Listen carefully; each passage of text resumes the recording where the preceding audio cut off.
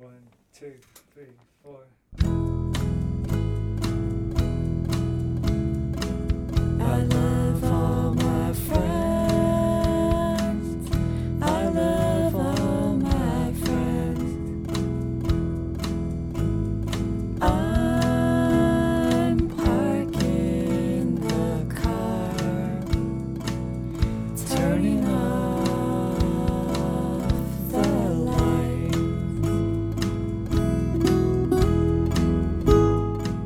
Hello, you're listening to the Skylight Books podcast series. We are a general interest independent bookstore located in the Los Feliz neighborhood of Los Angeles, California. This year, because of the coronavirus pandemic, we've had to close our store and cancel in-person events. But Skylight is your neighborhood bookstore, and we are finding ways to create community even while we're far apart.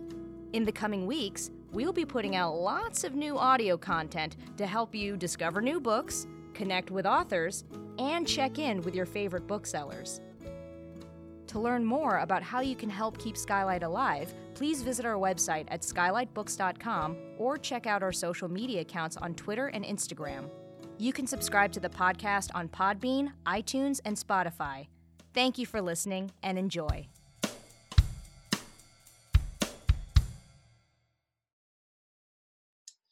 Hello, everyone, and welcome back to the hand sell segment of the Skylight Books podcast. I am your host and podcast producer, Nick Kowalski, joined as always by my co-host, Maddie Kobo, events manager. And Maddie and I are joined today by a very special friend, very special guest / returning bookseller. / friend. Introduce yourself. Kelsey Nolan, former events manager. Yeah, so we got double the events experience in the house today. Kelsey, welcome back to the store itself, but also welcome to the podcast. Thank you. I'm good. This is so exciting. The podcast has evolved big time since I left, and it's super awesome. Yeah, we are living in the podcast world now. This is like where I live. Yeah. Here, the fact that podcast. we have so many things that we offer now, and not just the one. I don't know. It's awesome. Well, Thanks so it much. evolved partially out of necessity. Right. Yeah. Let's Necessity and also panic it's and confusion, I would say, are the three factors here. Well, what's wild is I know it's been 6 months since the pandemic started, but the pivot from the outside looked very effortless.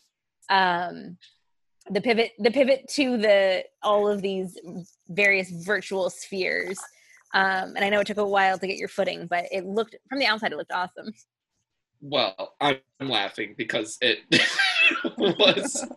I remember what the feelings at that time, and it did not feel effortless. But thank you. That's very flattering. Yeah, I'm glad to hear that too, because I think so much of that time was just all of us who worked on events getting together and being like, what do we do now? Yeah, I can't imagine normal event life. There's so many moving parts. There's so many things that can and inevitably do go wrong. And so, your level of regular stress streams about normal times things is elevated by 1,000 for, pandemic times things. Yes. Yeah. My stress, my stress has been a constant companion through this pandemic. But, yes. But I'm starting to feel like we've got a good team. We know what we're doing. We know what our options are. And now we have you. So and to the calendar is closed. Oh yeah. And we're done booking for 2020. We are this cursed closed. year. If you are listening and you want to pitch us a book for 2020, don't do it. We're done. We love you, but wait till 2021, please. So Kelsey, you were the co-events manager with David Gonzalez for 4 years. Is that right? Mm-hmm. Yes. And then you left to go to LA Times, and then that sort of didn't work after the pandemic. But we're so glad that you came back and you're joining the events team yet again, with all of this knowledge and experience under your belt. Thank you. Yeah, I'm thrilled. It's I started it's funny. My trajectory into being the events manager at Skylight was a weird one. I finished grad school and I was looking for some kind of like literary job. And I originally interviewed with Carrie Slattery, former owner, to be the bookkeeper. And I didn't take that job. She actually didn't offer it to me either. But that job went to Christine DeAngelis, who was in that role for quite a while. And but Carrie at the time was like, maybe not, but you seem fun and personable. Would you want to be an events host? And so I got a full-time job at a weird magazine publishing company in Torrance, and I was living on the West Side. And so I would go to I would drive from my apartment on the West Side to my day job in Torrance, and then I would drive up like an hour to Skylight to host like twice a week. And I did that for like 2 years, like a year and a half maybe. And obviously like I kept doing it because I loved it. But I would make like $50 and I would spend like $35 on books and my dinner, and then I would go home.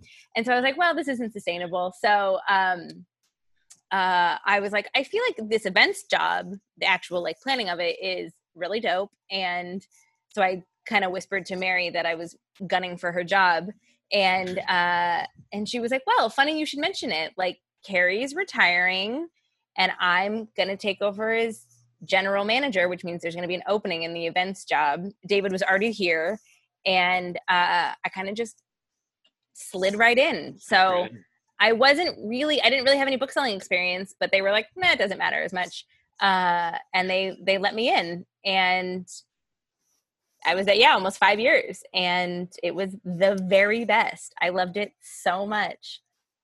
Yeah, I mean, I remember when I started, you were like at the height of your powers. Like, you just like had everything like running so shipshape, like beautiful, like just the most gorgeous spreadsheets you've ever seen. All the events were like a well-oiled machine. I felt like really taken care of. I remember you always checked in with me before every event I hosted, and I like really needed that because I was so nervous. And you were just like the model of the best events manager, and I've like definitely tried to kind of like continue on your legacy.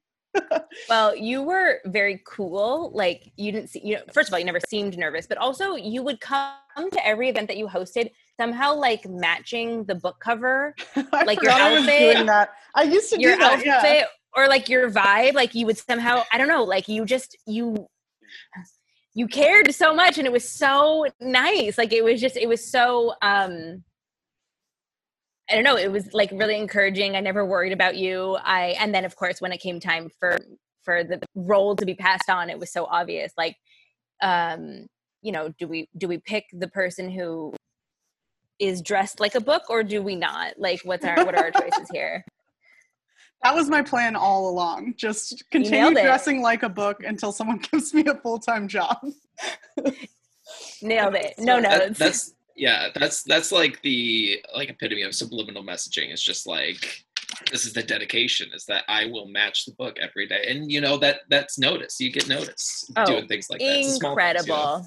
Well, I really have let that whole thing fall off. I do not dress up like book covers anymore. I should, though. I really should get back. Well, I mean, whatever. You're at your home now. Are you even wearing pants? Is anyone wearing pants? I am not wearing pants right now. I'm wearing a dress. I'm wearing a dress, to be clear. Nothing matters in 2020. So we're all having a great day today, right? Like, everybody's having like a really good day. It's October 2nd. Yeah, I'm looking at Twitter, and it keeps getting better. Tell us, Mick. You're our live feed right now. Okay, so White House Economic Advisor Larry Kudlow says Trump has a, quote, very moderate case, end quote, of coronavirus. Ooh, moderate.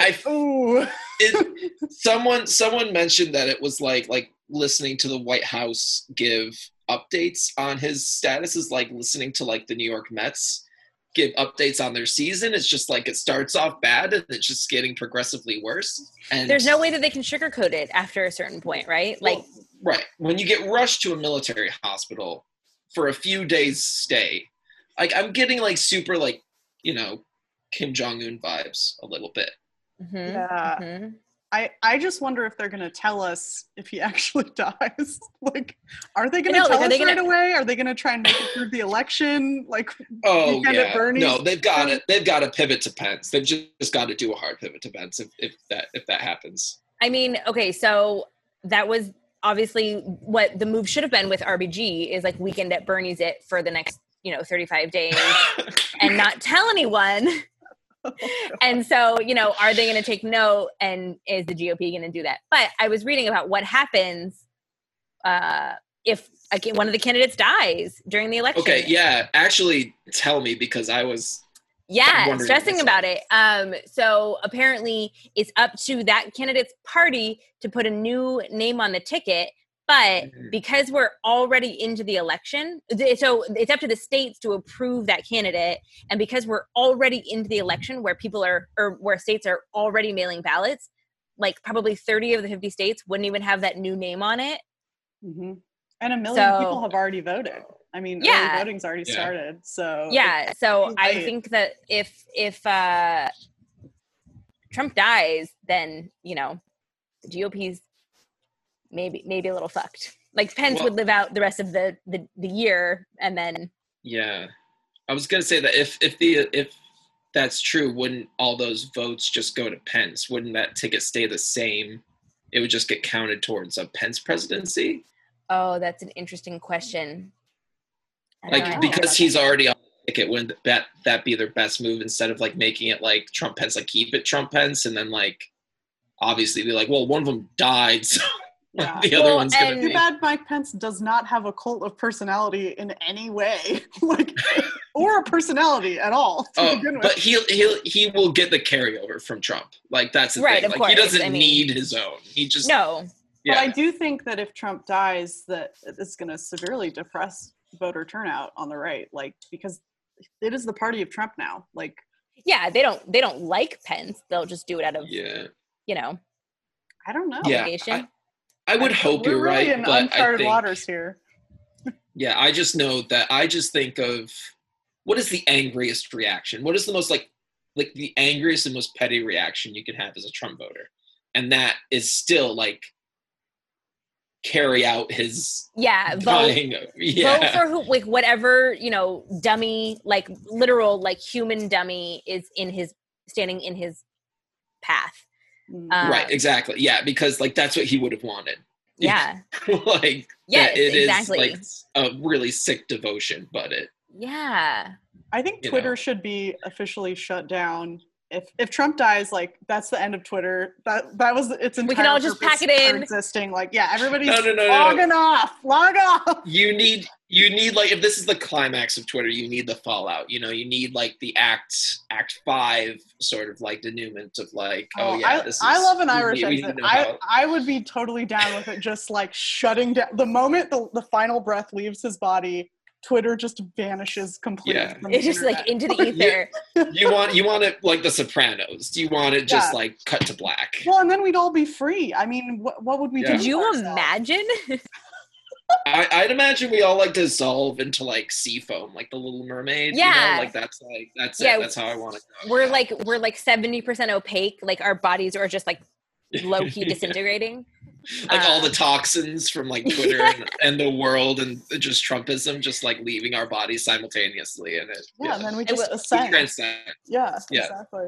I will say that I've been trying really hard for my own mental health to not be on Twitter. Like, and I'm not even kidding. In the last like 5 days, I've been like, wow, this feels really good. Like I'm writing a little bit more, et cetera, et cetera. And then yesterday happened and I just glee scrolled. I cannot believe it. That's Last night made all the misery of Twitter worth it. And yes. Yeah. Well, that's what Maddie and I were talking about. Like it's the whole world has been building to this moment. Twitter's, 10-year, 12-year career has been building to this moment. And I think Maddie's right. Like if he dies, then it's time to pack it in. It's not going to get any better than this. yeah, exactly. Just like a man who owed his entire hate-filled existence to Twitter.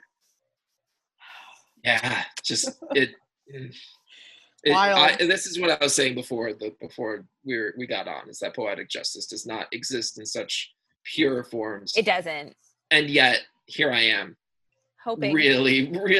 there's, despite my better judgment, like maybe it'll happen, maybe that'll happen. And as writers, it's too neat of an ending. It's too, like, if someone were to write this story, an editor would look at this and be like, it's too on the nose, it's too unbelievable, do better. Like really, like it turned out this neat that like the pandemic that he was calling a hoax and really downplaying, that was going to be his demise, and he was going to do one last tweet that he got it before he expired. Like, come on, like give me some sort of nuance. It's like a bad 80s like action movie where the villain is too awful. Yeah. But it's always been that with him. I mean, he's been a cartoonish figure his entire existence. So it makes sense that his death would be cartoonish, as one-dimensional as he deserves. Yeah, I mean, we're getting ahead of ourselves, definitely. You're right. I know. It's just like, man, for 5 seconds, it feels so nice to feel this. It feels good in my heart.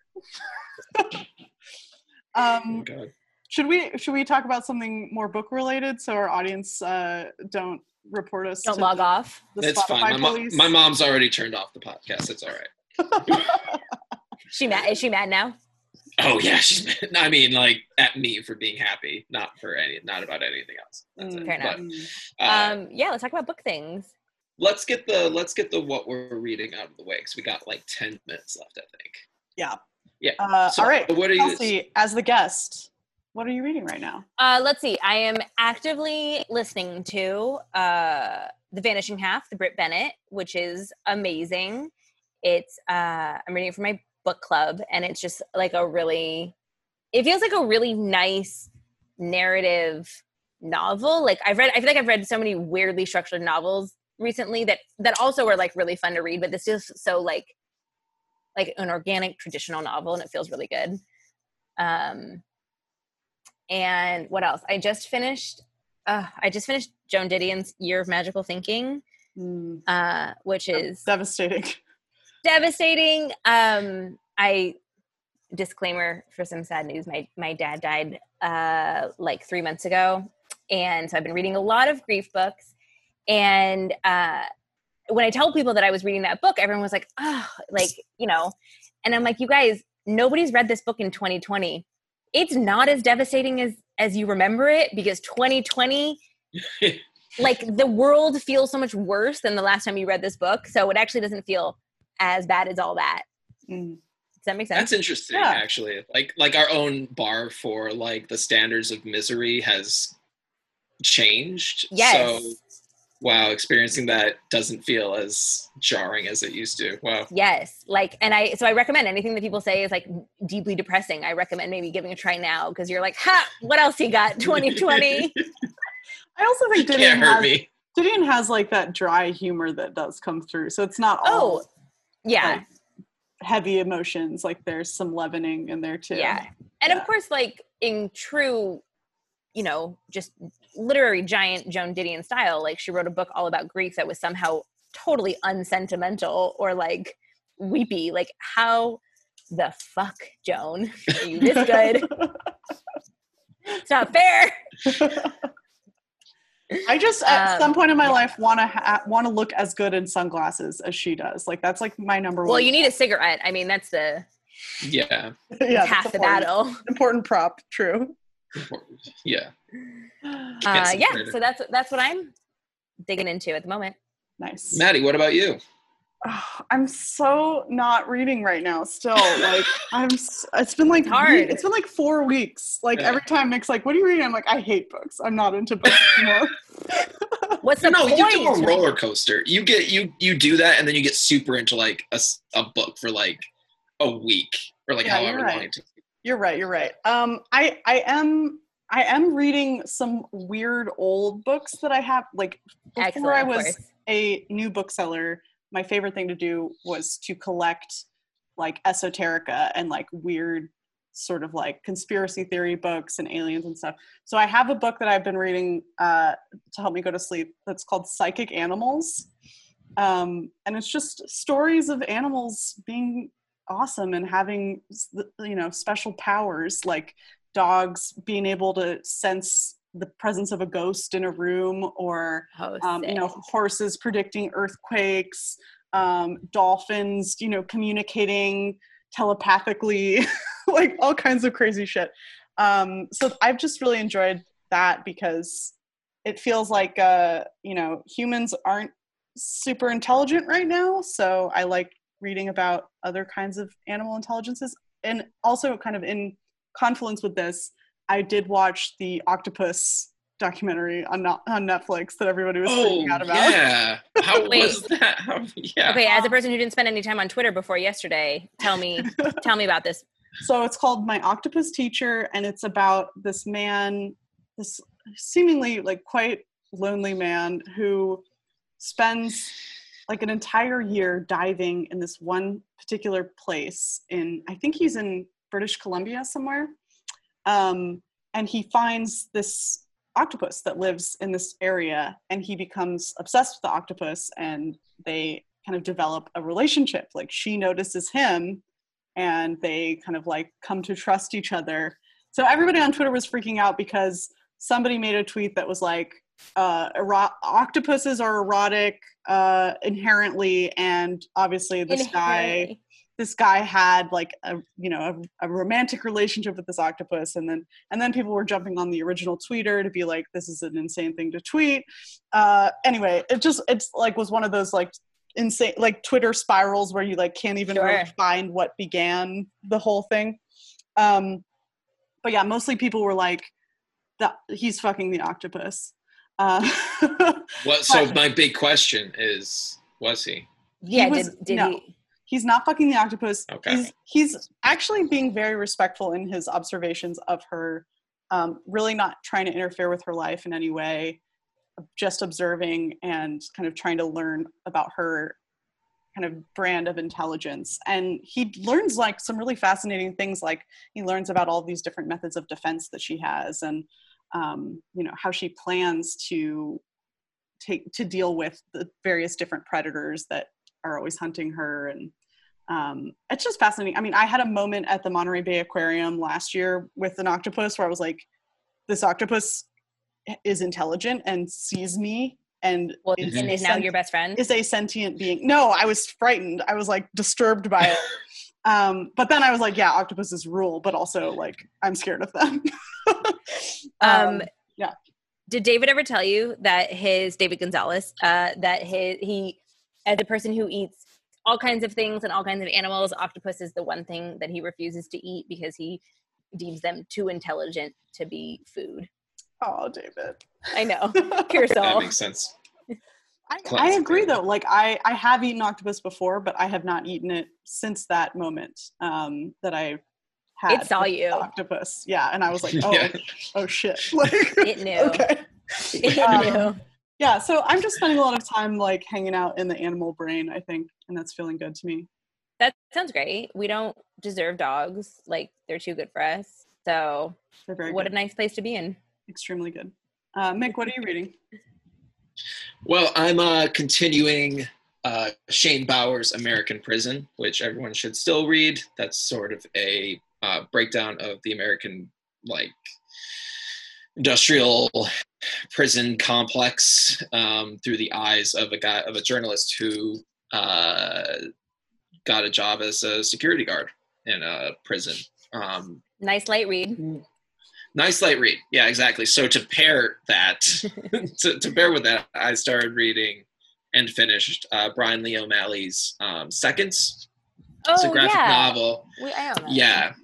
Yeah. It's Brian Lee O'Malley's most famous for the Scott Pilgrim series. I was just turned to that Michael Cera movie, which is really good.